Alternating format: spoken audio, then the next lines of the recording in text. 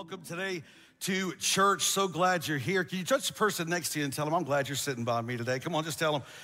Come on, turn to the other person and tell them you're gonna be blessed just because you're sitting by me today. I'm telling you, just something God's gonna do in your life. I wanna welcome those of you here that are here for the very first time and those watching online for the first time. Church, let's let them know that we're glad they're hanging out with us. All those people, welcome them today. Glad that you're here. Welcome home, Vibrant Church. Glad you're in the house. We're gonna have a great time together this morning, I promise you. Hey, before we get into the word though, let me just give you a couple things. First of all, this Wednesday night, we're back on Facebook Live. We're gonna pick up our series in the book of James called How Faith Works. Don't miss it. Log on 7 p.m. this Wednesday night. Share it to your page. Invite your friends. We're really leaning into scripture, verse by verse, chapter by chapter. The book of James is one of the most powerful books in the New Testament about how we are to live. And I've told you before, let me just say it again. These two series that we're doing, Sunday morning and Wednesday night in James. So Sunday morning in Revelation, we're talking about God's prophetic future for the earth and what that means. But then on Wednesday nights, that's a cousin series is this book in James that I'm teaching through, because basically that means based on all the stuff that we're learning on Sunday about where all this is going, how then should we live today? And that's what the book of James is all about. So I want you to log on 7 p.m. back on Facebook Live. Join us if you're watching online. Join us. It's gonna be an amazing time together in the Word of God. Hey, and we kicked off 21 days of prayer this past Monday, and we've been so impressed and just really humbled by the amount of involvement online. So many people have been logging on at 6 a.m. and joining us for prayer. It's been a powerful week. I just want to encourage you, if you've not jumped in yet, we're going into our second of 3 weeks. So tomorrow morning at 6 a.m., me and our staff, we're gonna be here on this stage looking into that camera, and we're gonna join and lead you in prayer for that 6 to 7 a.m. hour. And if you've not done it before, jump on. It's not what you think. It's a great format. There's some scheduled things in there. We lead you through this whole process. It's a powerful time. I really believe God moves when his people pray. Thank you for that enthusiastic agreement from all of God's people. Come on, how many believe God moves when his people pray, right? And so we're gonna lean in together. That's what this season of 21 Days of Prayer is all about. I don't know about you, but I believe God's people ought to be praying now more than ever. We ought to be praying, not only seeking God for our own life, but we ought to be praying and seeking God for what's going on in our culture, in our communities, what's happening in this world, because I believe God moves. Things change when his people pray. You may think, well, I'm just trying to learn about prayer. I've never really done that. Don't worry, we're gonna help you on these mornings learn how to strengthen your prayer life and engage the Lord in prayer and have a powerful time in his presence. So join me, join our staff tomorrow morning, Monday through Saturday. Monday through Friday is 6 to 7 a.m. Saturday is 9 to 10 a.m. on Facebook Live. Join us, it is going to be awesome. I wanna welcome you to our series on Revelation that we've been in for the past several weeks. Somebody shout Revelation. Are you getting anything out of this so far, y'all? Because I'm having a blast. I'm having a blast teaching through this. This is just some exciting, fun stuff to dig into. And if you're just joining us for the first time, maybe here in the house or online, let me just tell you, you might wonder where this is coming from. Why are we doing a series on the book of Revelation? You know, it's kind of some people think it's the taboo book of scripture. Don't go near that because it's just weird and nobody really understands. But yet God's word says that we are blessed if we read the words of that book. And so there's a blessing attached to it. But really the reason we're in this, for those of you who don't know, this is the number one question that I've been asked by people during all of these months of coronavirus and racial unrest and all the things that are going on in the economy. People have been emailing, people have been calling, I run into in town. It's the number one question I've been asked. Pastor, are we in the last days? Are we entering the beginning of the end? And I've told you before, we were in the last days the minute Jesus ascended to heaven, because the rapture is imminent. We have no precursors. There's no prophetic benchmarks that have to be met for the rapture of the church. But we understand the second coming of Jesus, which is to be at the end of the tribulation. There's prophetic benchmarks that must be met before that event happens. And right now, the world as we see it is careening toward the end of all things. Can I get an amen in the house today? It really is. When you look at everything going on, we are in the last of the 11th hour before the midnight hour strikes and the rapture. I really believe it is imminent. I really believe that we're gonna start seeing some things unfold in our world. Just this past week, how many of you saw on the news the bomb that went off in Beirut? And we're seeing all of these things that are happening. The world is going right now through what Jesus prophesied, the beginning of birth pangs. This is the beginning of sorrows that we're talking about. And so I'm gonna give you the bad news first, and I'm gonna give you the good news. The bad news is it ain't gonna get no better, okay? The good news is, in the end, we win. Hey, I'll give you another piece of good news. Other piece of good news is that the Bible's very clear that the days that we're marching into right now, these are going to be the greatest days of the church in the history of the world. We've not seen revival like we're about to see revival in this earth. I'm telling you, it's gonna be phenomenal. And I really believe that God wants to prepare us for it. That's why we've been in this series. And so today, are you ready to get in God's word? Get your note sheet out. If you're online, the host is gonna drop a link for the note sheet for you to follow along, hang out with us. Today, we come to Revelation chapter 10, just about smack almost in the middle of the book. So if you're wondering, yes, we are only about halfway through this series. We got a lot more to cover. Is that all right? Okay, so we come to Revelation 10 today, and these last few weeks together, we've been looking specifically at the Great Tribulation period that really brings about the end of the earth. And the Apostle John is wanting to let us know, he's wanting to give us some information about what we should expect during this time if we happen to be here. I don't know about you, but I don't plan on being here for all this, okay? I plan on being snatched up out of here in heaven at the marriage supper of the Lamb, kicking back with the saints. Come on, somebody. We're gonna be partying, okay? That's what I plan on doing. But anyway, we now move into this passage of scripture that serves, listen, this serves as an intermission. Somebody say intermission.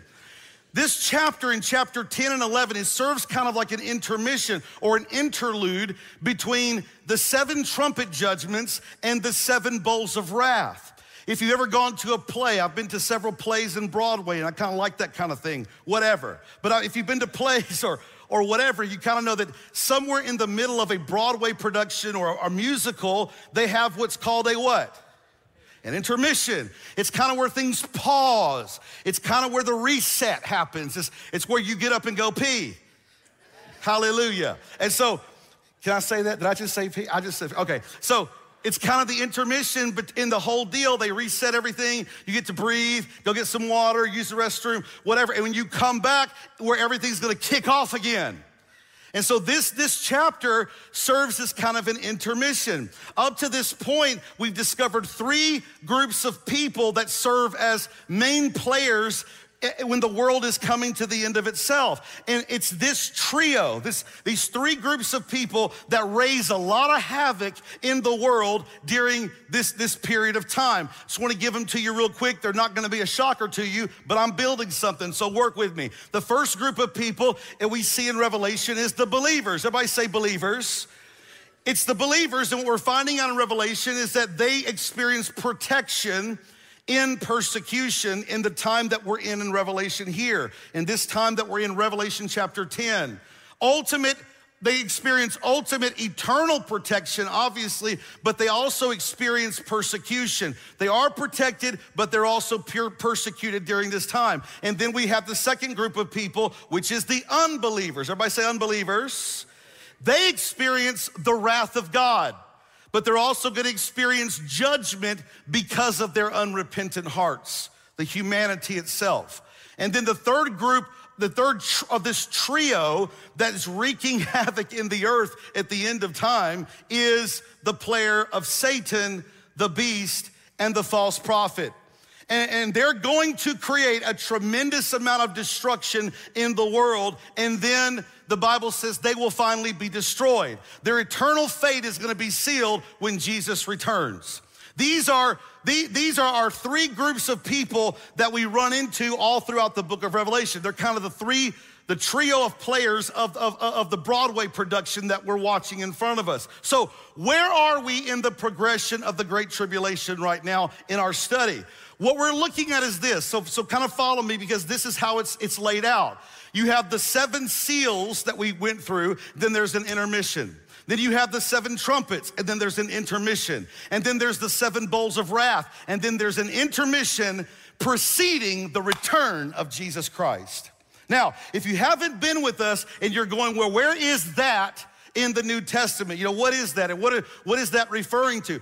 The 7 seals and the 7 trumpets and the bowls all refer to the judgments and the wrath of God on the earth. And in between each set of these judgments or wrath, God provides an intermission, kind of a reset or some explanation of what's happening, or to reveal protection for believers, or to give us some extra insights that we might need to know about the end of time. So we've experienced that throughout of our study. We've gone through the 7 seal judgments, and then we experienced an intermission a little bit. And then last week we looked at the 7 trumpet judgments, and now we're heading into it today, into another intermission period. So an intermission in Revelation, understand, when I say the word intermission, in Revelation, an intermission is a period of time where we understand some things about the end times before the final judgments, which is the 7 bowls of wrath, and then that's followed by another intermission. So it's almost like you see all this chaos play out, and then God provides an intermission to explain it. And John starts explaining some things and sees some things in his vision and his revelation. And so it's tying some things together. And then after this last intermission, after the bowls of wrath, we see the return of Jesus Christ. And that forms a pretty good outline for us of the book of Revelation. There's intermissions, there's judgments and intermissions, so forth, and to the return of Jesus Christ. All these seals, all the trumpets, all the bowls, they symbolize God's judgment towards sinful mankind that's been withheld until the very last minute. So why has God withheld his judgment all throughout history? The reason he's done it is to give humanity time to come to salvation in Jesus Christ. He's withheld his judgment and his wrath. We're living in what they call right now the dispensation of grace. So we understand that before Jesus died and resurrected, we were in the dispensation of law. And now because of the resurrection, aren't you glad we're not in the law anymore? Come on, somebody, anybody, some grace fans in the house, amen. We're in that dispensation of grace now where God is withholding his ultimate judgment and his wrath to give people time. So we see that God has withheld his judgment all throughout history till the very last minute, and then finally, he just lets it all out on the earth. I'm like a cork pops in these judgments that are happening in the earth. It's like a cork pops in God's wrath, just lets completely loose and unhinged upon the earth. So what we also need to see is that this intermission that we're walking into right now, it reveals a lot of characteristics about the tribulation period. And what it reminds us is this: it reminds us that God is in control of his people. He's in control. He's in control, and he's faithful. He's faithful to his people, and the faithful of his people are completely secure in him. Aren't you glad that you're secure in Jesus Christ? Amen? Also, there are 2 things, and this is kind of where we're gonna land this plane today, and I really want you to open your heart. This is gonna be a little different than the other parts of this series, but I'm really excited about it because there's 2 things that God highly values during the tribulation. And we wanna look into this today. 2 things that God says will last forever. These are the only 2 things that will last forever. First of all, there is God's word. And this is what we're gonna look at in Revelation 10 today for a little bit. Everybody say God's word. How many of you believe the word of God will last forever? It is eternal. The second thing that scripture is gonna be clear to us today about is not only God's word, but God's witnesses will last forever. That means you and me. How many of you are a witness to some things that Jesus did in your life? We may not know all of it, but we can be like the blind man who encountered Jesus when they asked him about what happened. He said, look, I don't know who he is, and I don't know all about what he's doing, but what I do know is I once was blind, but now I see. I once was in darkness. I'm a witness to some things that Jesus has done in my life. So the word of God and the witnesses of God, which is in Revelation 11, and we're gonna look into some of that too today, These are the two things that last forever, okay? Revelation 10 is talking about God's word, and Revelation 11 is talking about God's witnesses during the tribulation period. We wanna look at those two values that God says will never be destroyed. And the first one we're gonna look at is the preeminence of God's word. This is Revelation 10. So I wanna walk through and give you some explanation of some things in Revelation 10 that you may think, well, I have no idea what that means. So let's get a good understanding of that, and then let's see how it applies to our lives today. Are you ready? Say yes. Revelation 10 and verse 1, here we go. John is writing, he's continuing his account of the revelation of Jesus. He said, then I saw another mighty angel coming down from heaven, and he was robed in a cloud with a rainbow above his head, and his face was like the sun, and his legs were like fiery pillars. Understand it goes on to say, we won't read it, but he goes on to say that he was so huge, he had one leg in the ocean and he had one leg on land. And there's this massive angel. So the Apostle Paul begins chapter 10 with a mighty angel. He begins it with this strong angel, and this mighty angel is a messenger from God. Many people think that this might have been a reference to Jesus Christ himself. I have a problem with that interpretation because Jesus is never described as an angel in the book of Revelation. Also, every time Jesus shows up in the book of Revelation, there is a title attached to his name, like the Lamb, like the Living One, like the King of Kings, come on somebody, and the Lord of Lords. He's got some title, he's got some weight attached to his name.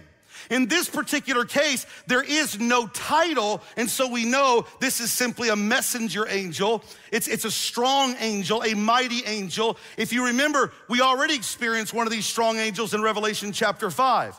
And here in Revelation 10, this mighty angel is described to us in certain terms that are very important. All these little things are really important. Notice the way that this angel is described. First of all, John said his face, the face of the angel, was like the sun. So write this down. His face represents the holiness of God.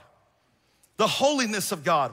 So understand, this angel is going to manifest certain characteristics or attributes of God as he comes to John with this scroll, and we're going to talk about it. And the first characteristic we see is the holiness of God. His face was like the sun. But then John says that he is clothed in clouds. And I want you to write this down. Clothed in clouds represents the judgment of God. The Bible says that Jesus will come in clouds of glory. Anybody ready for that day? Come on, somebody. And it represents that he's coming, but he's coming in some judgment to those that are unrepentant toward him. So there's the judgment of God. So we're getting this picture of God through the way this angel looks and the way John sees and describes him. Then he talks about the rainbow that is over his head. And so write this down. The rainbow signifies the faithfulness of God. That God is faithful. Where else did we see the faithfulness of God typified and exemplified in the sign of a rainbow? You remember in the Old Testament, come on, Brother Noah. How many of you remember Brother Noah? Remember Brother Noah got off the ark, and what happened? God showed him a rainbow to show him the promise that I give you my word, I will never destroy the earth again by water. Oh, but he's gonna destroy the earth. He just ain't gonna do it by water. But he gave him a promise and said, here's the sign of the promise. Gave him a rainbow. What is it telling us? That God is faithful to keep his word. Aren't you glad that we serve a God who's faithful to his word? So we see the faithfulness of God. So there we have three important and critical attributes of God. You see, a lot of people today don't understand who God is. They don't really have a full understanding of him. A lot of people they aren't quite sure, right? And they just kind of view God as God only being a loving God. Anytime they picture him, all they picture is him like the pictures of Jesus, like stroking sheep. And that's all they picture God as. God's just a loving, it's like God's Santa. That's how people picture it. He's just loving and rosy and kind and sweet, and he gives out gifts. And he's Christmas and Santa. He's just Care Bear. They kind of view God that way, but you need to know who he is. Is he a God of love?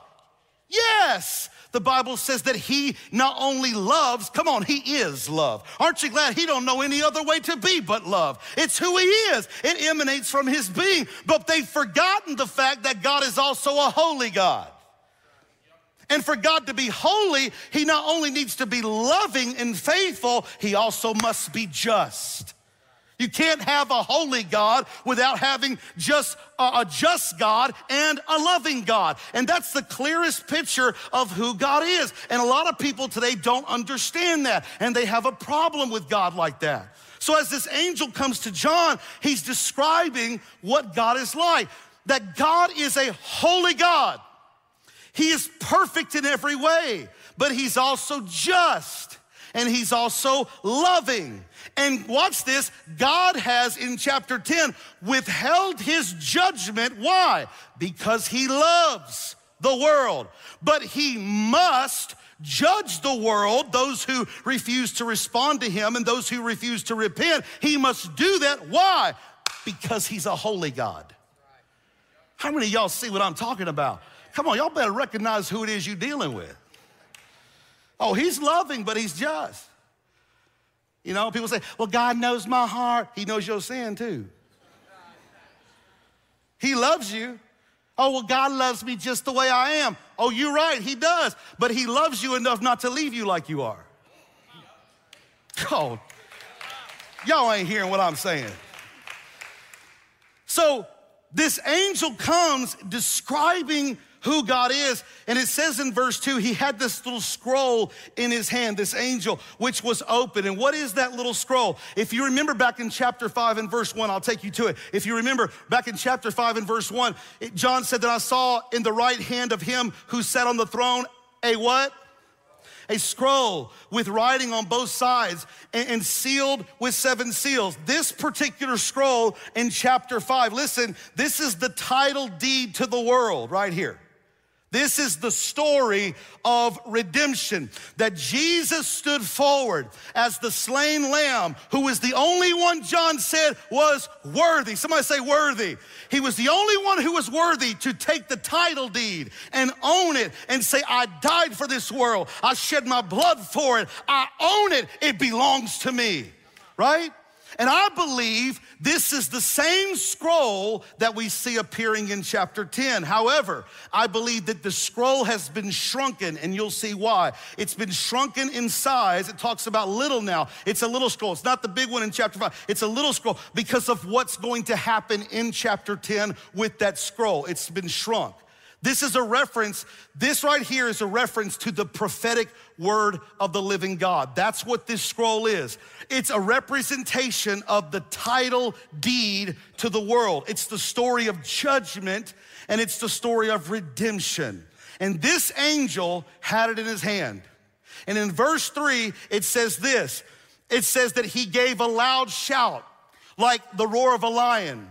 And when he shouted, the voices of the 7 thunders spoke. So you got to get this picture here. This very large angel that's described as having all these attributes of God, he's got this very small scroll in his hand. And as he begins to speak to John, the Bible says the 7 thunders begin to speak as well.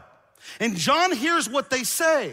And it says that John was about to write down what the 7 thunders had spoken, but notice what's communicated to John from heaven before he writes it down. It says, and when the 7 thunders spoke, I was about to write, but I heard a voice from heaven say, seal up what the 7 thunders have said and do not write it down.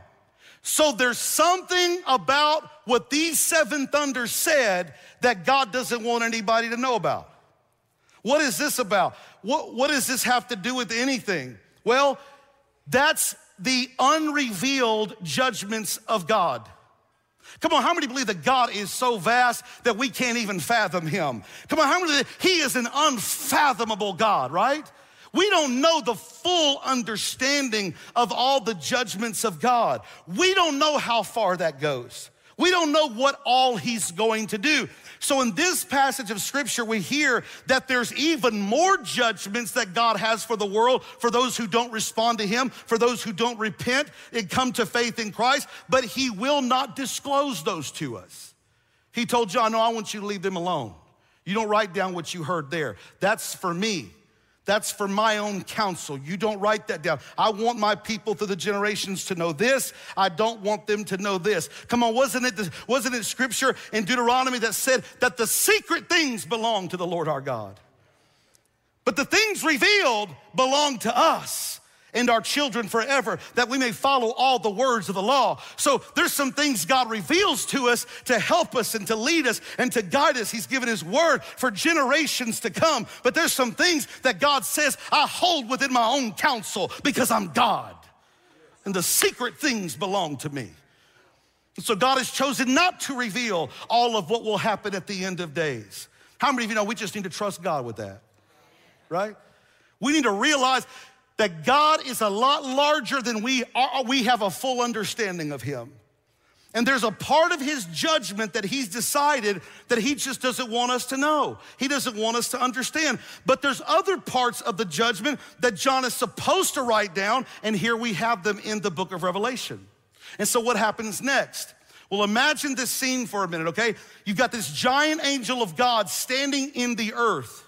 John sees him. He's standing with 1 foot in the sea, 1 foot on land, like the earth is a giant sandbox, kid's sandbox. This is a huge, gigantic angel. And the 7 thunders in the background are roaring out judgments against the earth.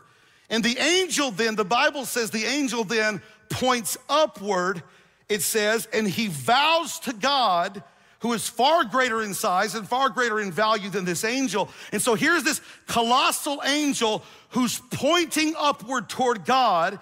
He has a scroll in one hand and he's pointing toward God, and then he hands the scroll to John. This is very important. Imagine John standing there looking at this incredible scene, looking at this huge angel in front of him, wondering with the thundering in the background, I think I better take the scroll that he's handing to me. I think this is important. I think God has set this thing up, and it's very clear that I'm supposed to take the scroll that he's handing me and do exactly what I'm supposed to do with it. And so what happens as we move through the text in verse 9, look what it says. It says, John says, so I went to the angel and asked him to give me the little scroll. He said to me, this is so powerful, y'all better lean in. He said, take it and do what? And eat it. It will turn your stomach sour, but in your mouth, it will be as sweet as honey. Notice the angel commanded John to eat the scroll. Take it, and I want you to eat the scroll. That's a reference, watch this, that's a reference to the word of God being internalized, right? The prophetic word of God that's being handed to John, watch, it's to be eaten. Now, is that the first time we've ever heard this idea of actually eating the word of God? No. You can go to the book of Ezekiel, and I'll show you a couple passages here. In Ezekiel chapter 2, we see this. Ezekiel said, then I looked, he saw some visions of the end times too. He said, and I looked and I saw a hand stretched out to me. In it was a scroll, which he unrolled before me. And on both sides of it were written words of lament and mourning and woe. As he continues going down in chapter 3 and verse 1, and the angel said to me, son of man, do what? Eat what is before you. Eat this scroll and then go and speak to the people of Israel, which, by the way, is an important principle for ministry. Before you open your mouth, eat the word. No, I want you to stop talking and devour the word first, then open your mouth and talk. So Ezekiel found himself in the same situation. The prophetic word of God was handed to him, and he was supposed to watch. He was supposed to internalize it. He was supposed to eat it and then go prophesy to the nations. We also find the same thing in Jeremiah. The prophet Jeremiah found himself in the very same situation. In Jeremiah chapter 15, Jeremiah said, when your words came, I did what? I ate them. They were my joy and my heart's delight, for I bear your name, Lord God Almighty. So notice what's happening here. Another word for internalized, I think, is the word digest.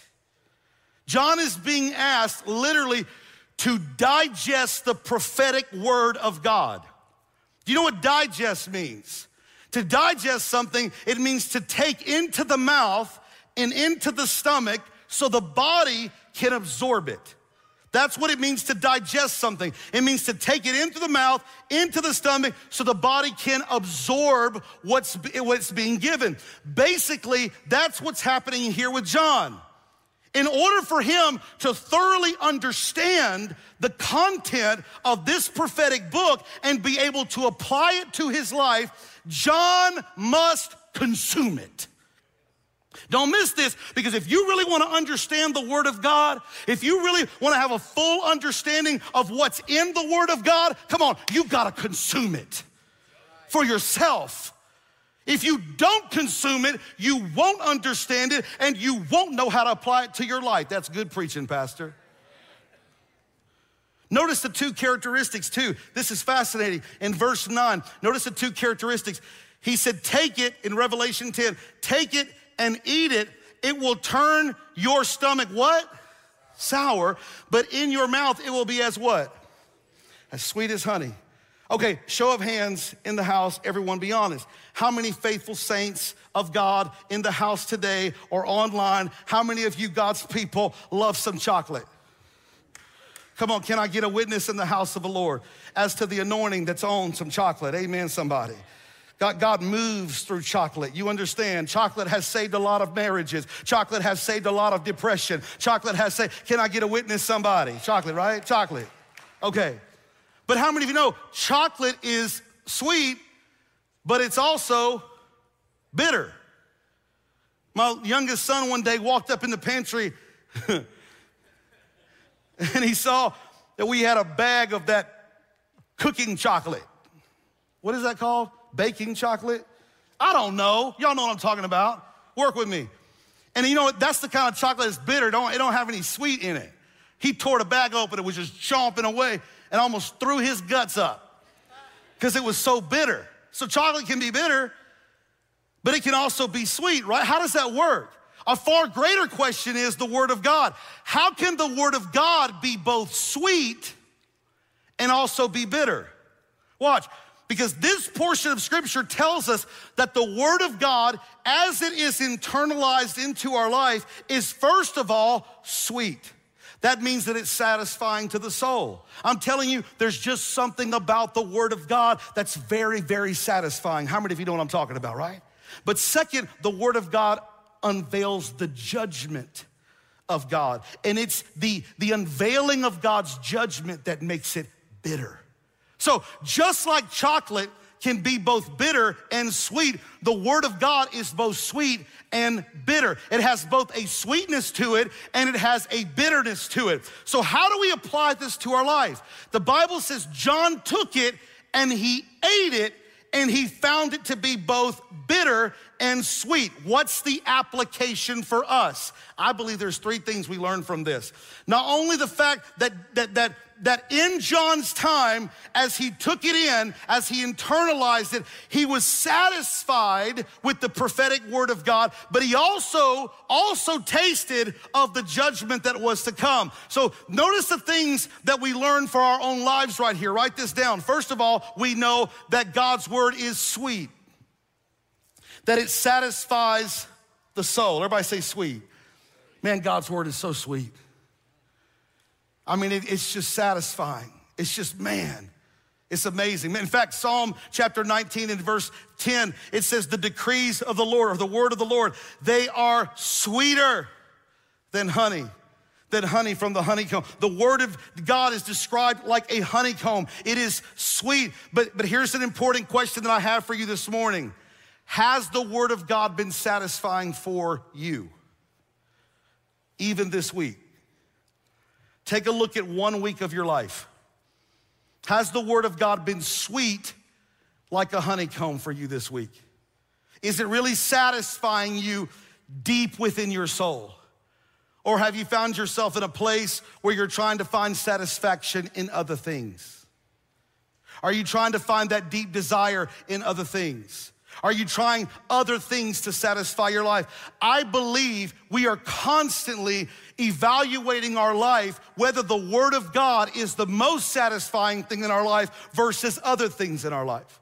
Things like that relationship maybe. Things like maybe some entertainment things that you might enjoy that you shouldn't be enjoying. Maybe it's some of the new purchases that we try to medicate in therapy ourselves with to satisfy our soul, retail therapy and all that mess. Maybe it's stuff that we busy ourselves with. For young people and even, for people, video games. Man, we're in a generation right now whose brains are being fried on video games.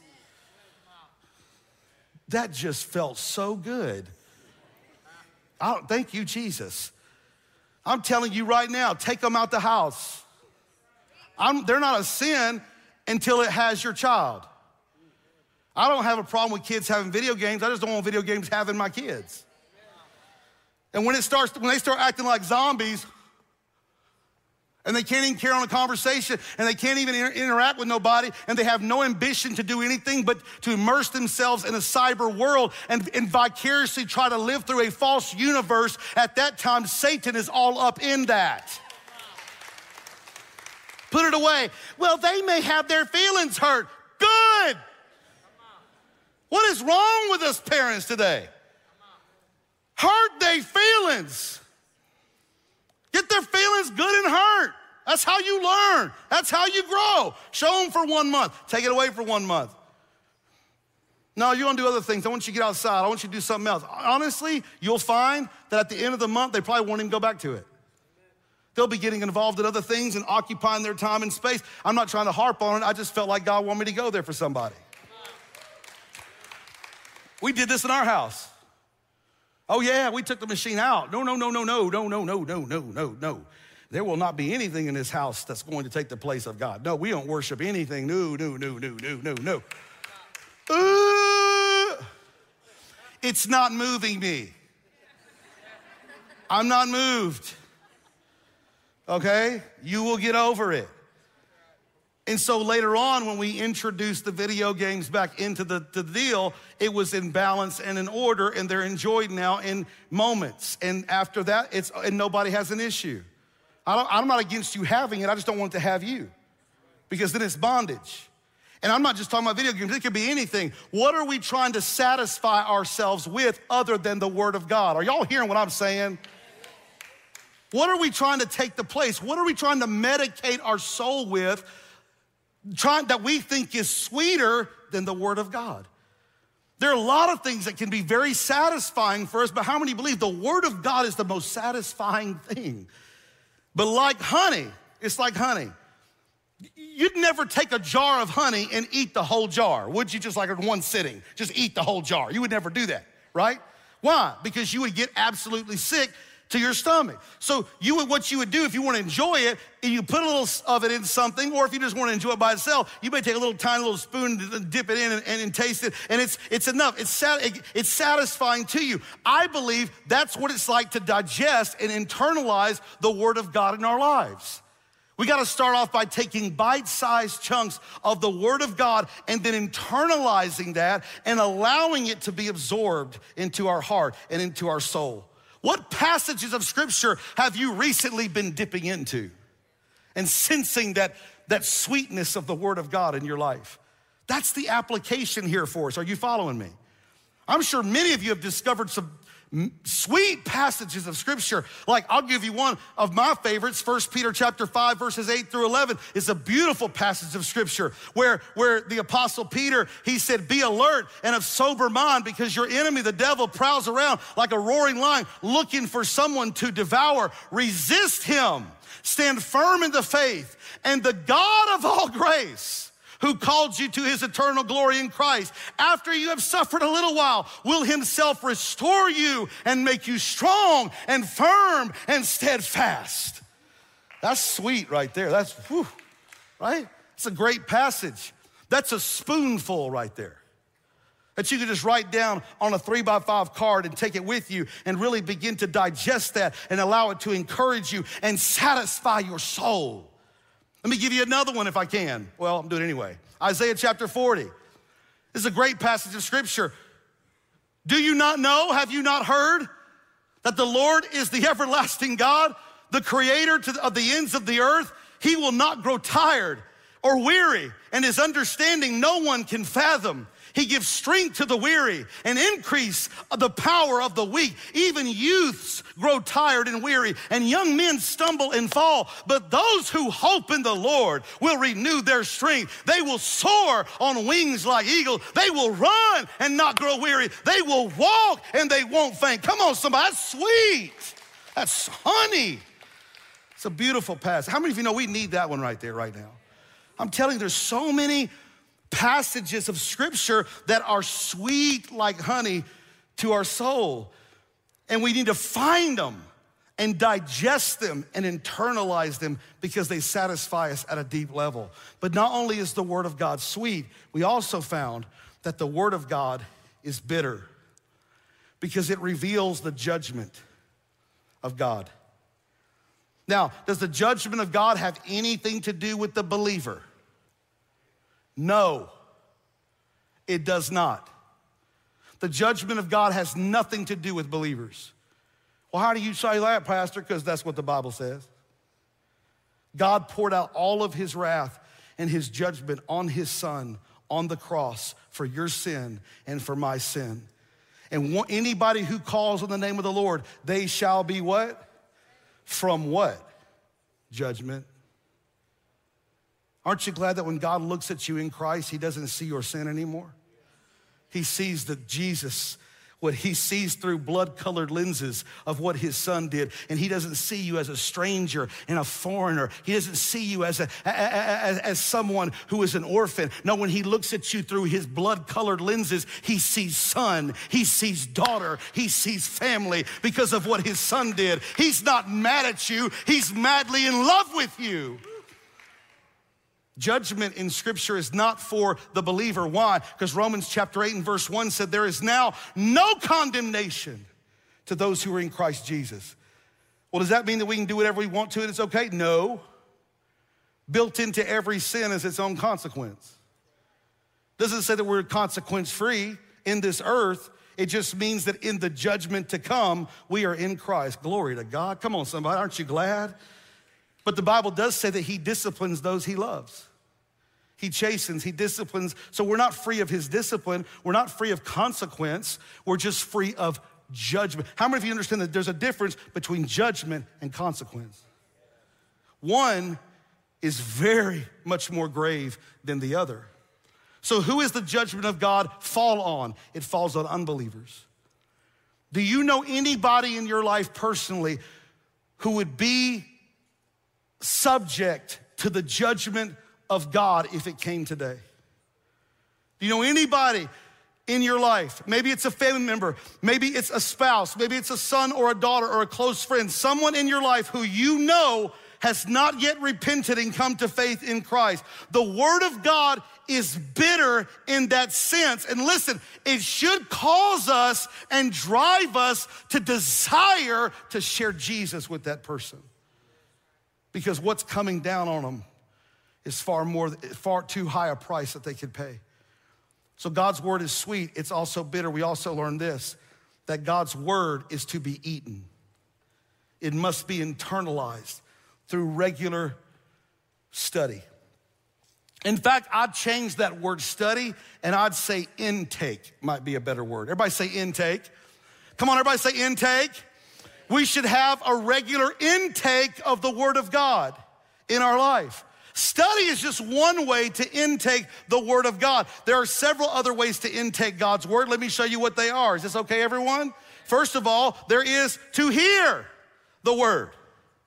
That's one way to intake the word of God. The Bible says faith comes by hearing, and hearing by the word of God, right?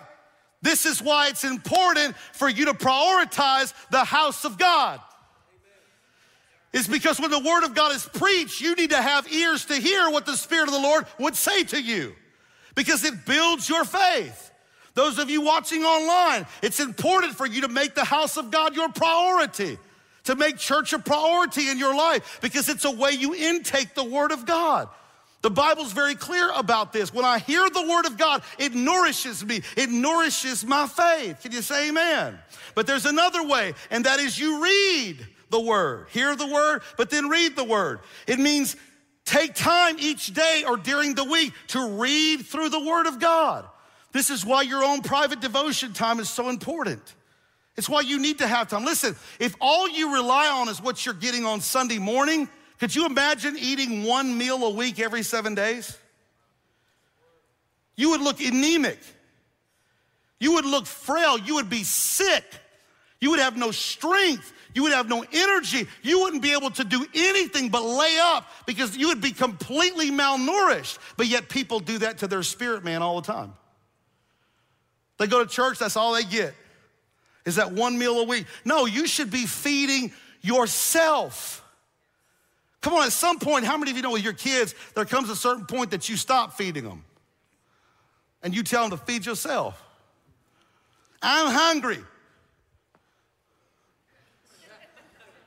What you telling me for? Do I look like your butler? You know where the pantry is. You know where the refrigerator. Go feed yourself, right? And I'm afraid today we got people mature physically. They're adults physically, but spiritually they're 3 years old.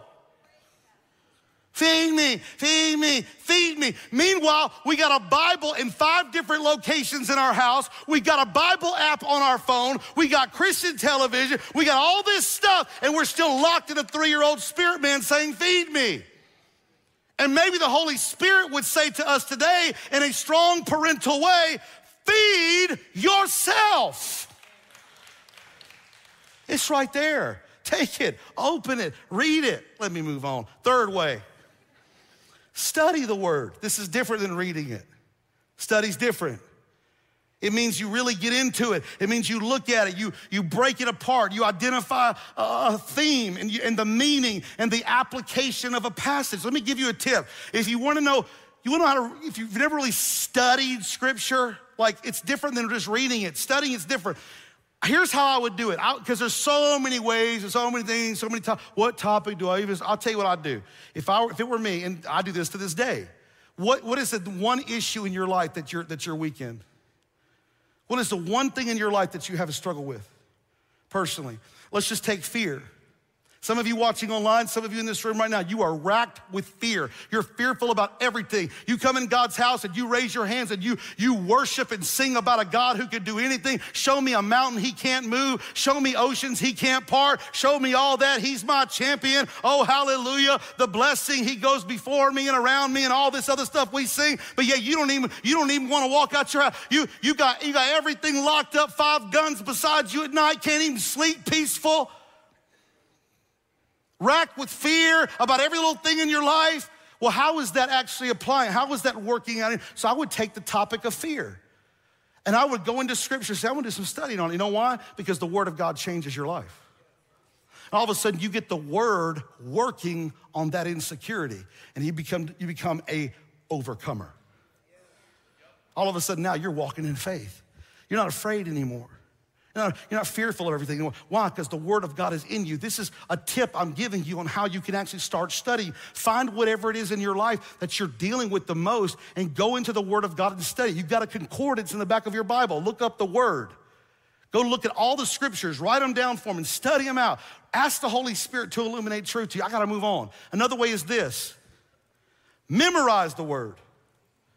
We don't do this enough today. We don't memorize the word anymore like we used to. Are you actively memorizing the word of God?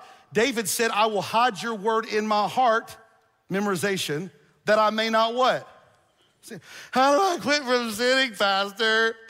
I keep sinning in this area. What's God's word say about it? I don't know. Well, good, stay in bondage. David said, I'll hide your word in my heart that I may not. Because in that moment of temptation, the word of God comes, the Holy Spirit brings that back to my remembrance. I say no. Because he can fight me all day long. Satan can fight you, argue with you all day long, and you will lose, but he cannot argue the word of God. No, Satan, it is written. And you just roll on. Another way to intake the word of God is to meditate on it. Meditate. Let me give you an example of what this means. If you really want to be closer to Jesus, listen, I mean, like, you know a lot about him from the Gospels, but if you really want to connect with Jesus in a more intimate level, where in Scripture do you start understanding your relationship with Jesus the best? How many of you would like to know where that is? 5 of you. That's, praise God. How many of you like to know where that is in Scripture? All right, let me tell you. Okay, so here's what, I'll tell you this. Go start reading Galatians, Ephesians, Philippians, and Colossians. Galatians, Ephesians, Philippians, Colossians. You should be like writing that down, okay? Galatians, Ephesians, why? Galatians, Ephesians, Philippians, Colossians. I want to encourage you to begin to read those books because those books describe your relationship with Jesus. They describe the fact that I've been set free in Christ. They describe the fact that I've been delivered from the power of sin in my life through Jesus Christ. They describe the fact that I am secured in Jesus Christ in this life and in the life to come. It'll draw you close to Jesus. You'll learn things Jesus has done for you personally you may not have ever known before. And meditating on that, one chapter at a time, one verse at a time, to just pause and give meditation to the Lord. Are you doing that? It's worth it. There's a word for it. It's called ruminating. You know what ruminating is? It means when you think about something over and over, you're just pondering it. Sometimes you read scripture, you just ponder. You just think about it all day long. If you want to get real down to earth, it's what cows do. Ruminating is another word. It came from the actual word when cows chew their cud. That's disgusting, ain't it? But it's what they do. They eat, and then they barf up what they ate, and they chew on it. Some of y'all don't like that when you eat your food, by the way. That's what it means to ruminate. It means you digest it, but then you bring it back to your memory, and you just chew on it, and chew on it, and you ruminate. You meditate on it. Why? Because the Holy Spirit's revealing more and more and more and more to you. And you walk in that stuff. That's what it means to intake, internalize the word of God. Take it deep into your soul. And finally, this is the ultimate, and that is to apply the word. Because God's word has no power if it's not applied. Do you know how many people know a whole lot of head knowledge about God but have never applied anything from his word to their life? You know what that does? That puffs you up with pride. The Bible talks about that. Your head swells with knowledge, but there's no relationship in your heart. That's where legalism comes from. That's where cold environments come from. That's where judgmentalism comes from. That's where spiritual elitism comes from. That's where Pharisees come from. All head knowledge, no heart relationship. How do you have heart relationship? You don't just become a hearer of the word, you become a doer of the word. You apply that which you've taken in. So if I walked up to you and said, what are you working out in your life right now? What would you say? Are you working on anything in your life right now? Are you applying? That would be the application of the word of God in your life. Of those 6 ways that I just gave you to get God's word into your life, how are you doing? Do a self-checkup right now. How are you doing in these 6 ways of intaking the word of God? Where do you think you're at? And where do you want to go? What do you want out of it? Which ones are you missing in your life right now? The bottom line is the word of God has to be our sole authority. Not culture, not politics, not anything man says. I don't care what's politically correct. I will be politically incorrect if the word of God is different than what politically they say it should be. I don't care what man says.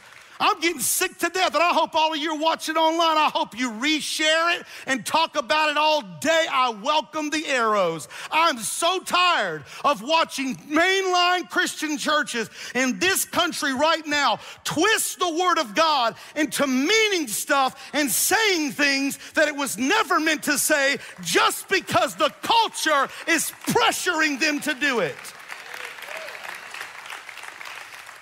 In hopes that people will receive the gospel, we're creating a gospel that they will receive.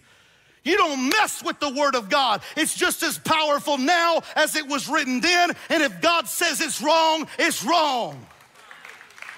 And if he says it's right, it's right. It must be our sole authority. And it's John's authority here in Revelation 10. Y'all thought I forgot about Revelation, right? It's his authority too. John took the word, he ate it, and it was sweet and it was bitter. And so now we turn the corner to chapter 11. Y'all still with me? Turn the corner to chapter 11. I just want to look at a little bit of chapter 11 for a moment, because not only is it the preeminence of God's word that's important and that's eternal, but also I want to look at the second component, and that is the perseverance of God's witnesses. Because as John continues his prophecy, he turns the subject now in chapter 11 to the witnesses that are going to be living during the time of the tribulation. In Revelation, in chapter 11 in verse 1, he opens up by saying, I was given a reed like a measuring rod. And I was told to go and measure the temple of God and the altar with its worshipers. Now what's going on here? Don't miss this, because we know that there is an actual temple. Follow this now. There is an actual temple, but we also know that there isn't a temple of God in Jerusalem right now. Y'all do know that, right? You do know that the Wailing Wall in Jerusalem is the lower foundation of what used to be the temple of Jerusalem. There's no temple in Jerusalem right now. There is nothing that is Jewish on top of the Temple Mount to this day. So what we're seeing in this passage of scripture is describing the fact that there's going to be another temple if you hold to a literal view of what this is saying. So what is this measuring rod? Write this down in your notes. This measuring rod signifies protection for believers. So God is showing John here, I want to protect. He's drawing a boundary when he's measuring. I want you to measure this, God says. He's drawing a boundary to protect. He wants to protect believers during this time. So John's gonna measure out the temple and include in that parameter all those who are worshiping in the temple. That means God's gonna be protecting them. Doesn't necessarily mean that he's gonna protect them from all harm, but he's gonna protect them eternally. They will endure persecution, but they will ultimately be protected. So the temple of God, the altar, and those that are worshiping in it, what are we dealing with here? There's really two ways to look at it. So follow me, I'm gonna get a little theological with you. There is a symbolic representation of this, and there is a literal representation or interpretation of this. The literal obviously means that there is some kind of a physical temple that is to be reconstructed in Jerusalem during this period. The symbolic interpretation is that it represents believers in the sense that the believers during the tribulation are the temple and the altar are those people who are worshiping. It's a symbolic representation, some believe, of the church itself. But the literal interpretation means that there is an actual physical temple being rebuilt. This is important. This is so important to understand about prophecy. If you ask me, my theological leanings are very strong to a literal interpretation of this. Because right now, listen, right now in Jerusalem, behind the Western Wall is the Gold Dome. We know as the Dome of the Rock. It is controlled by the Arab countries now. Since the fall of Jerusalem back during all the conquest and everything in that era when they invaded. But it was built now, the Dome of the Rock that we see on television, the gold dome there on the Temple Mount, it is now dedicated to the Muslim leader Muhammad. On the very site that the Temple of Solomon, the tabernacle of God sat, now sits the gold dome dedicated to Muhammad. This right here So it's this very site, the Temple Mount, where there used to be a temple of God, now does not belong to the Jewish people anymore. It has been taken from them. So this passage of scripture seems to be alluding to the fact prophetically that in the future, listen, the temple is going to be built right on that particular location. And listen, the Jewish people are very serious about this today. Very serious. They know Old Testament prophecy. And they have evaluated the fact already that there will come a time in the future prophetically and ability in the future to rebuild their temple. In fact, right now, in a museum in Jerusalem today is a representation, listen to me, of the third temple. It has already been designed. It's already been mocked up into a huge model in a museum in Jerusalem, what they think it may look like. And in their estimation, it's 3 times larger than the original temple that Solomon had built. They believe that that's the temple that's gonna be constructed at some point in the future. Ladies and gentlemen, if you don't think that the Bible is more up to date than tomorrow's newspaper, you are sadly mistaken. In fact, let me give you another shocker. Did you know that over the last 20 years, privately, Israel as a whole, they have been calling back to Jerusalem the Levitical line from all the corners of the earth. They're finding out through their databases who is of the tribe of Levi, because those are the priests. They're calling them back to Jerusalem now. Do you know why? Because the wealth of Israel, they are already gathering the materials. To this day, they're gathering the marble, they're storing all of this. That's how strongly they believe. Ladies and gentlemen, we're talking about Revelation 10 right now, and we're in 2020. Does that give you any clue as to how close we are to the rapture of the church? If they're already gathering the materials, and this is not supposed to happen until the tribulation. It's sobering, ain't it? It's so much fun. They believe it's gonna happen, but we know from scripture that it's not just at some point in the future like they believe, but rather we know that it's gonna be constructed during the time of the Great Tribulation. So watch here. In Revelation chapter 11, it's those Jews that come back to this very spot that are considered to be true believers during this time period. The Bible actually calls them the remnant. They are the remnant. Now, you can believe either one of those interpretations you want. You can line up on either side of them, symbolic or literal. No matter which way you look at it, scripture is talking about the true believer. So if you see it as symbolic of the church, it's still the believers. If you see it as the remnant of Israel that rebuild the temple and start beginning to worship the one true God, then it's the believers that God wants to measure and wants to protect. Either way, you still end up with true believers. So what's happening outside of the temple? In verse 2 of chapter 11, it says, but exclude the outer court. So he told John, don't measure that. Exclude the outer court, don't measure it, because it's been given to who, everybody? Come on, who's it been given to? The Gentiles, and they will trample on the holy city for how long?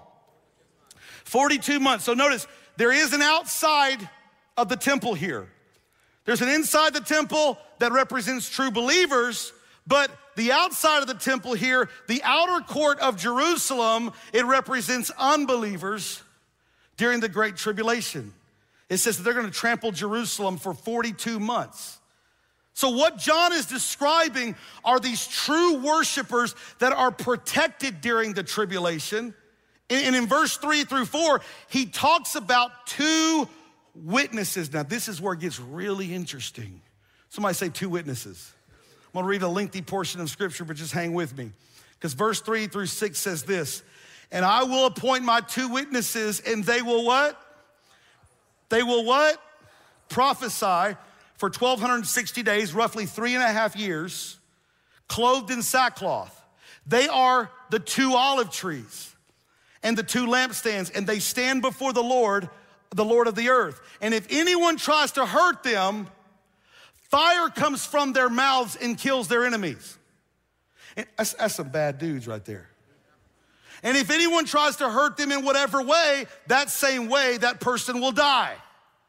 These two witnesses will have the power to stop the sky from raining during the time they are prophesying. So if they're preaching the word of God and it starts to rain, they can stop it right there and continue preaching the word of God. Lord, give me that gift. And they have power to make the waters become blood. We've read about something similar to that in Exodus, did we not? And they have the power to send every kind of trouble to the earth as many times as they want.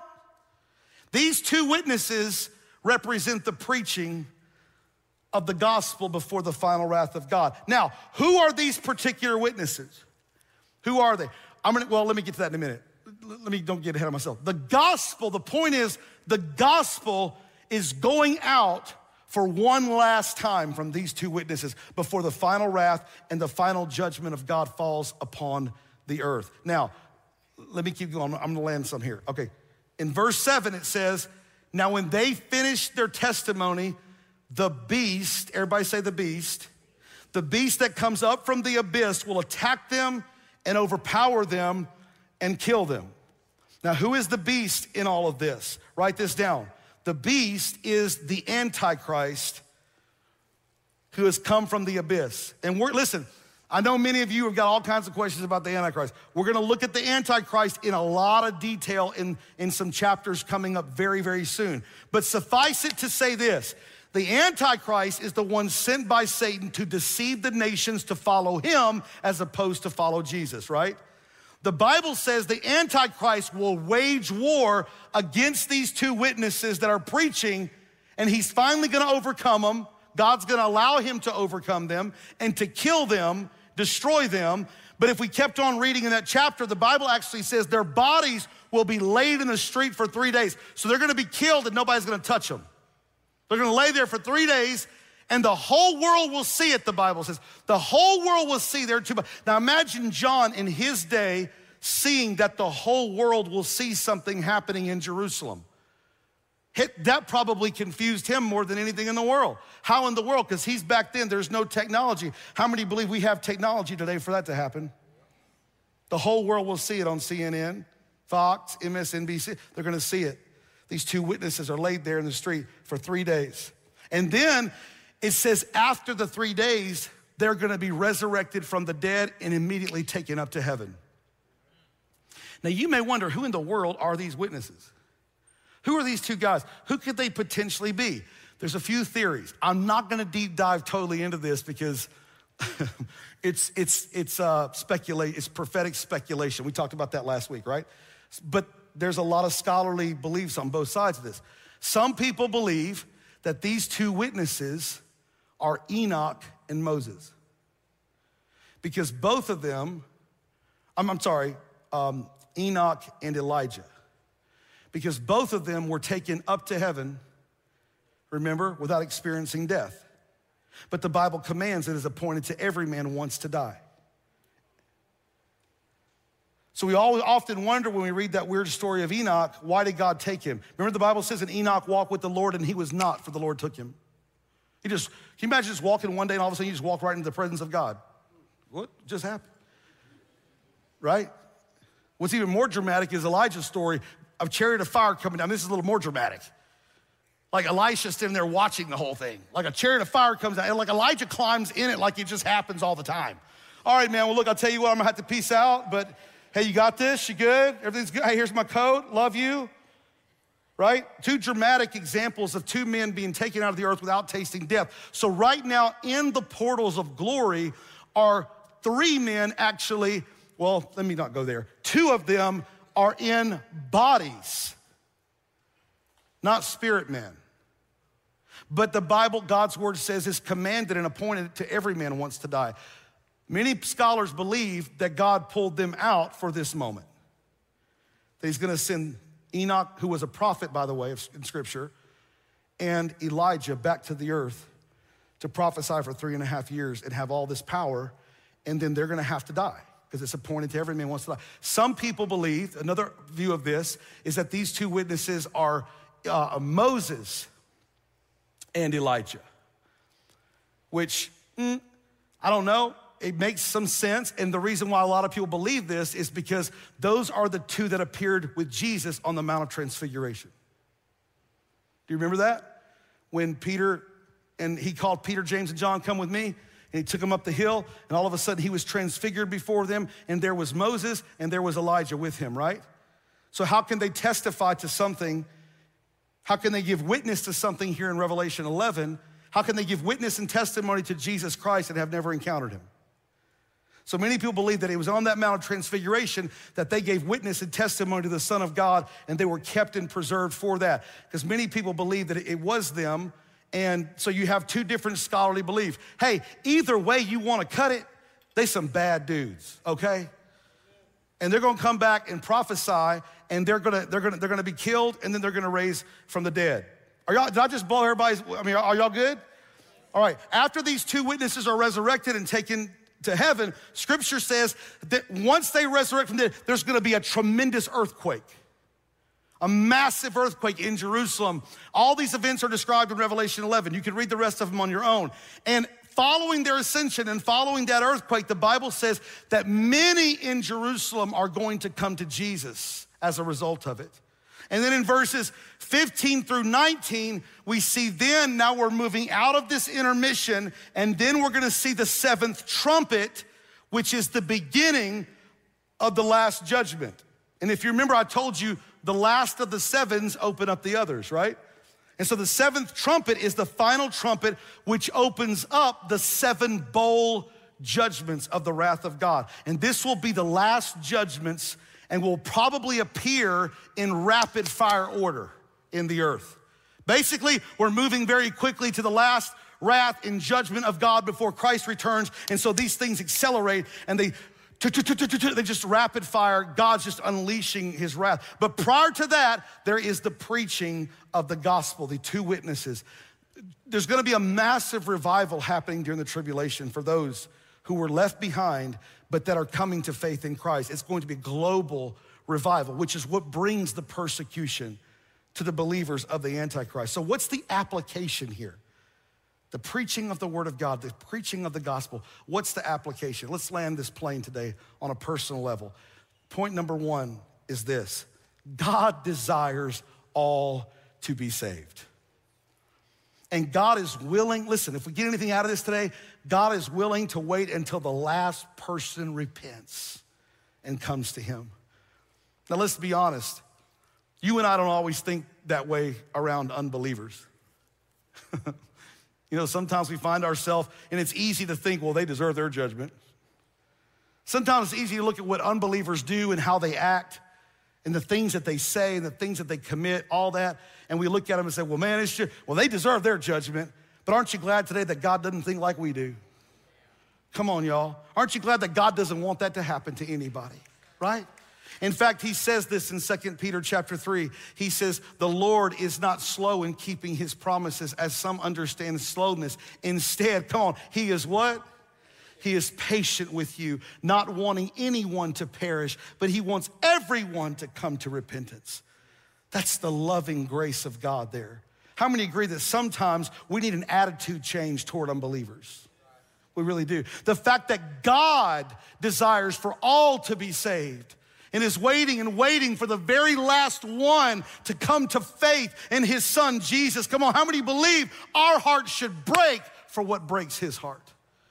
It's that people come to know Christ. Number two application today is this: God holds back judgment for the last one to repent.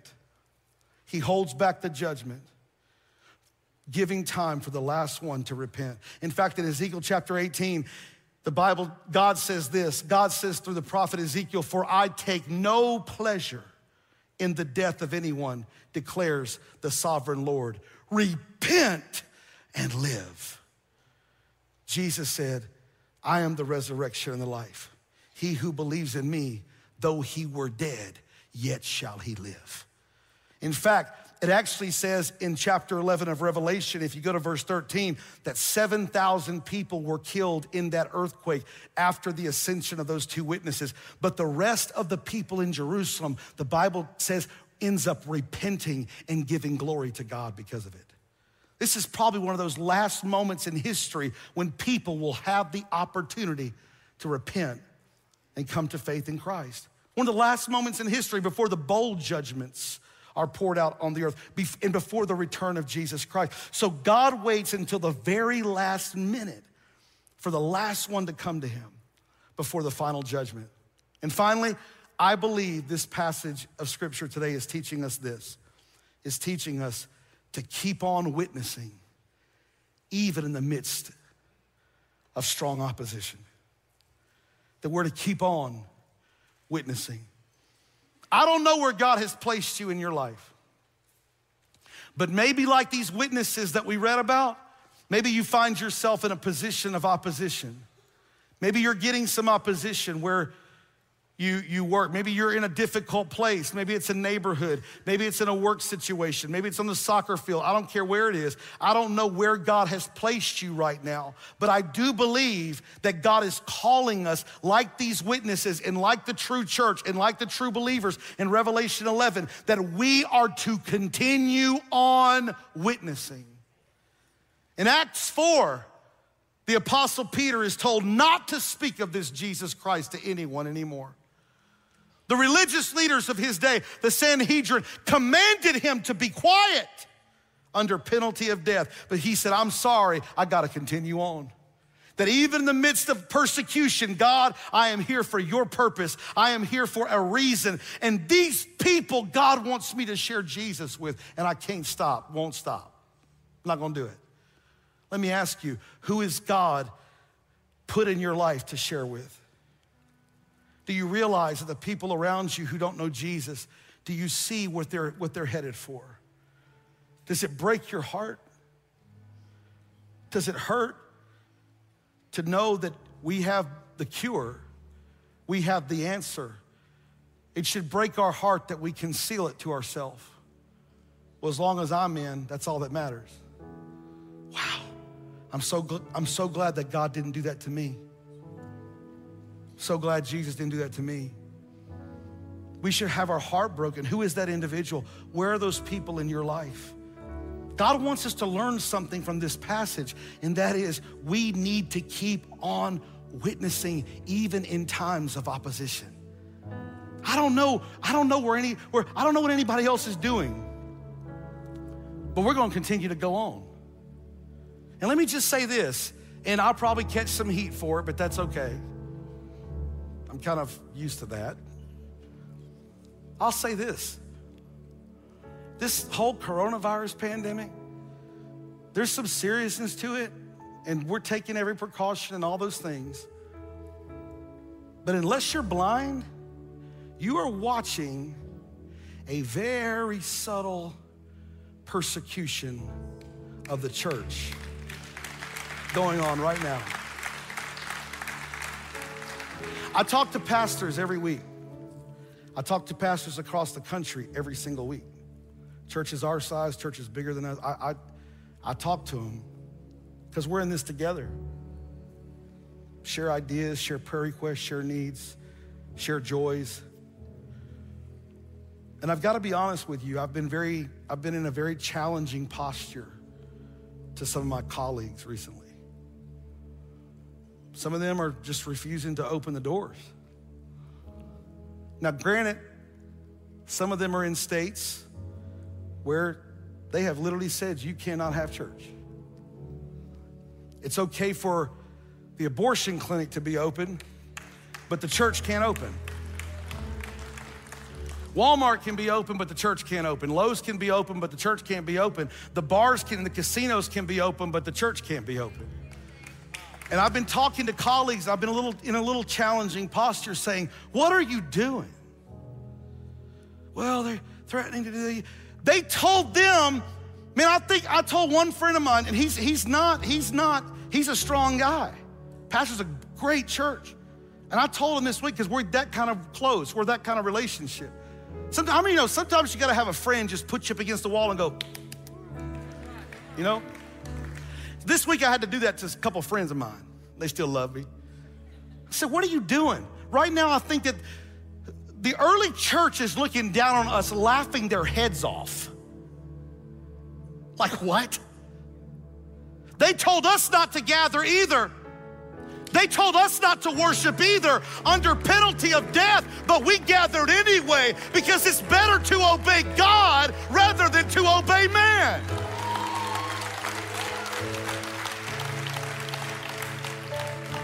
Well, they're threatening. Now granted, we're very blessed to be in the state that we're in, to be able to do what we're doing. Some of my colleagues are not in states like that, so you have to understand before we get too critical, the pressure's very real. And they're broken, man, I'm telling you this, the pressure's real. One of my friends right now has defied the order in California, and they are meeting anyway, and let me tell you, they're leaving church, they're packed out, by the way, because nobody will open. The church is essential, and they're the only ones in their whole city that's open. They've been threatened by the government, threatened by the city, threatened by the police department. They've been threatened by everything. They've had people standing out in their parking lot as cars are leaving, throwing eggs. They're egging their cars on the way out of church. They're giving death threats to this man's wife, to his children, because they're opening the doors. So the persecution is real. So before we get too critical of what's going on, let's put ourselves in their shoes. But I still have taken a posture of challenge and said, I don't care what they said. We have a constitutional right to religious liberty and to freedom of worship. And I'm telling you right now, pastors, if we don't wake up in this country, if we don't grow a doggone spine for Jesus and stand up to this, they're gonna take everything we got.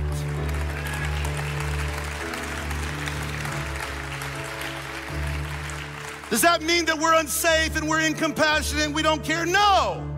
We're doing every precaution that we can. This is a virus. It ain't going anywhere. I don't know what all that. I talked to a medical expert this week who was critical of us not making everybody wear masks in the building, and it was just over the top. And he was just being real kind and generous, and we had a conversation or whatever. And I said, hey man, I respect you because you're a little more, he's a researcher. He's all that. I said, but answer me this question, when does it end? You're the medical expert. Tell me, what medical benchmarks are we trying to reach for this to end? What medical benchmark has to be met for this to end? He had no answer. I said, that's right. You don't have an answer, neither does anybody else. So we're just supposed to continue like this forever? Or we're trying to flatten the curve. Look, flatten the curve.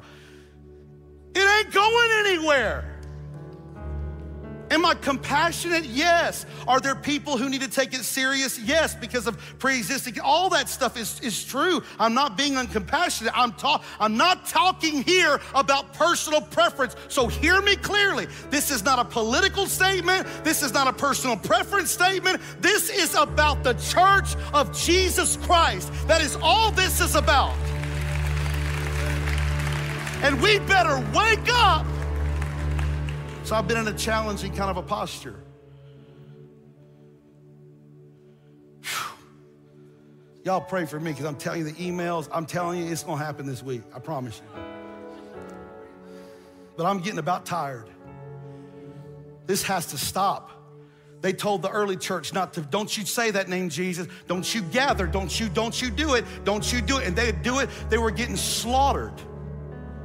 And here we are.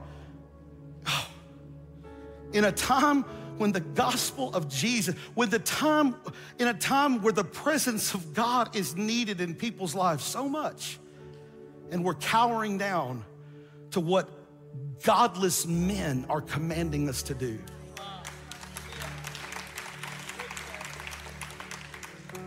My gosh, I'm gonna get in trouble. I'm telling you right now. Y'all just pray for me. So what lasts forever? God's word, the souls of people. And at the end of the day, that's all that matters. Well, Pastor Jason, aren't you scared you get coronavirus? I'm worried about it. Yeah, I'm worried about it. I've got family with pre-existing conditions. I'm worried about it. But that doesn't change what God's called me to do. And so what happens? I had somebody ask me, what are you gonna do if you get coronavirus? Well, I'm gonna quarantine 14 days. I'm gonna recover and come back and preach the word of God.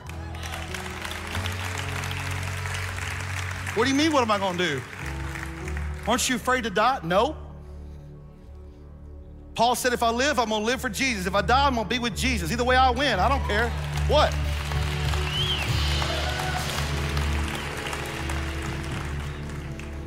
What about if somebody on the staff gets corona? Well, we'll send them home. We'll Lysol the office and send them home. What if you have an outbreak at church? Well, number one, nobody can prove they got coronavirus at church. But see, that's the deception right there, because that's what's said. Somebody gets coronavirus who attends church, all of a sudden, I must have got it at church. I knew it was too dangerous. It couldn't have been the job you work at. Couldn't have been the gas pump you touched all week. Couldn't have been at Walmart. Had to be the church. Had to be the church. I'm telling you right now, I can't give an account for nobody else's church. But as for me in this house, we're gonna serve God. And they could get the National Guard up here to come haul me out of this building. Throw me in jail. I'll have the biggest prison ministry in America. You can't stop it. You can't stop the gospel of Jesus Christ. You can't snuff it out. You can't politicize it out. You can't criticize it out. You can't persecute it out. We are the church of Jesus Christ.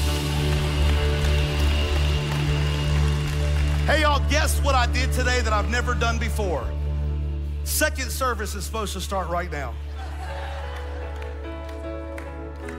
Ushers, have them wait in the lobby. I'm so done with clocks. I'm just done. I'm just done. I just feel I just feel like we're entering a move of God, man. I'm telling you, it's starting small. People are gradually coming back to church, and that's fine. I'm telling you, I had somebody ask me this week, aren't you afraid that people are gonna get so used to watching online, they're not gonna wanna come back to church anymore? I said, no, I ain't afraid of that. They're gonna come back. And do you know why?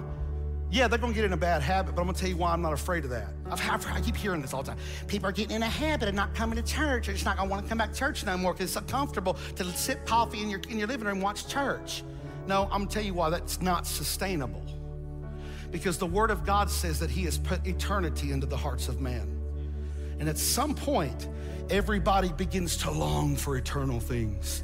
They begin to crave coming back to the gathering of believers and being in an atmosphere of worship and being under the preaching of the Word of God and ministering one to another. Oh, they're coming back. They're gonna come back.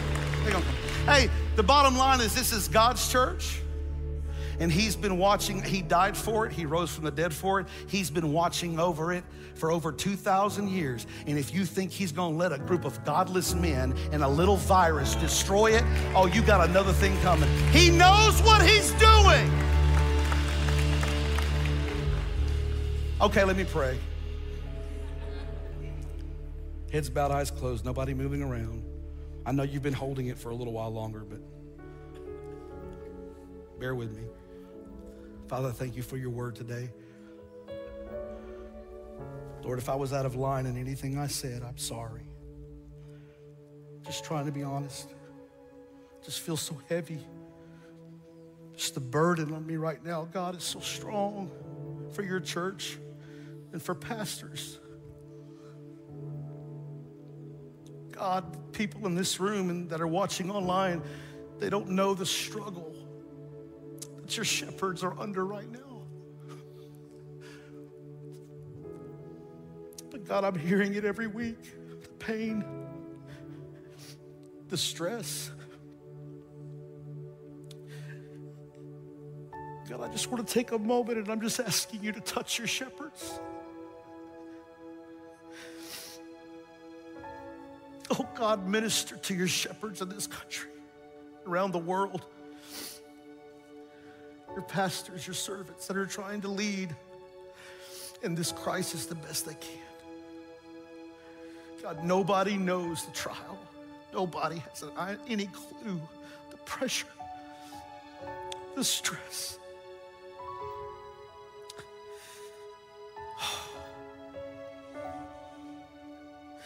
God, I pray that churches in our country would raise up and honor and value their shepherds and pray for them and champion them and love them, because the weight is heavy. But God, I believe you're doing a marvelous thing in our midst. Oh God, help us to give ourselves to your word, because it's what lasts forever. God, help us to intake it. God, help us to have a heart for people who don't know Jesus because of what they're going to. It's why we exist, God. It's why we're here. Right now, with every head bowed, every eye closed, if you're watching online, just very quickly, just very simple. If you're in the building, I'm not gonna ask you to stand up, but if you just say, you know what? I don't know where I stand with Jesus. I believe in him, but I don't know if I have a heart relationship with him, but I wanna make that right. I want a fresh start with God today, because the rapture could happen at any moment, and I don't wanna be left behind. My friend, the Spirit of God is standing between you today and impending doom and giving you the opportunity now. Today is the day of salvation. And if that's you, with every head bowed and every eye closed, if you're watching online, if you're in the building, just raise your hand and say, pray for me. Come on, lift them up high, lift them bold. I want to see you be bold. God bless you, all kinds of hands going up. God bless you. Church, let's pray for these right now that have raised their hand. If you raise your hand, I want to pray with you. Just repeat this after me with all your heart. Just pray, dear God, thank you for sending Jesus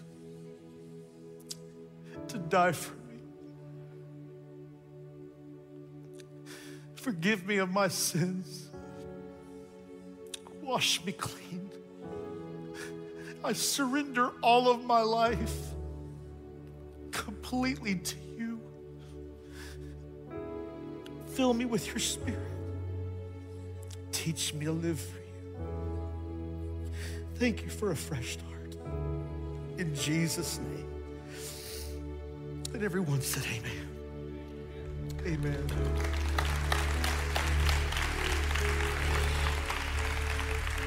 Listen, I ain't got time to get into it. You know how to give. If you want to give, give. If you don't want to give, don't give.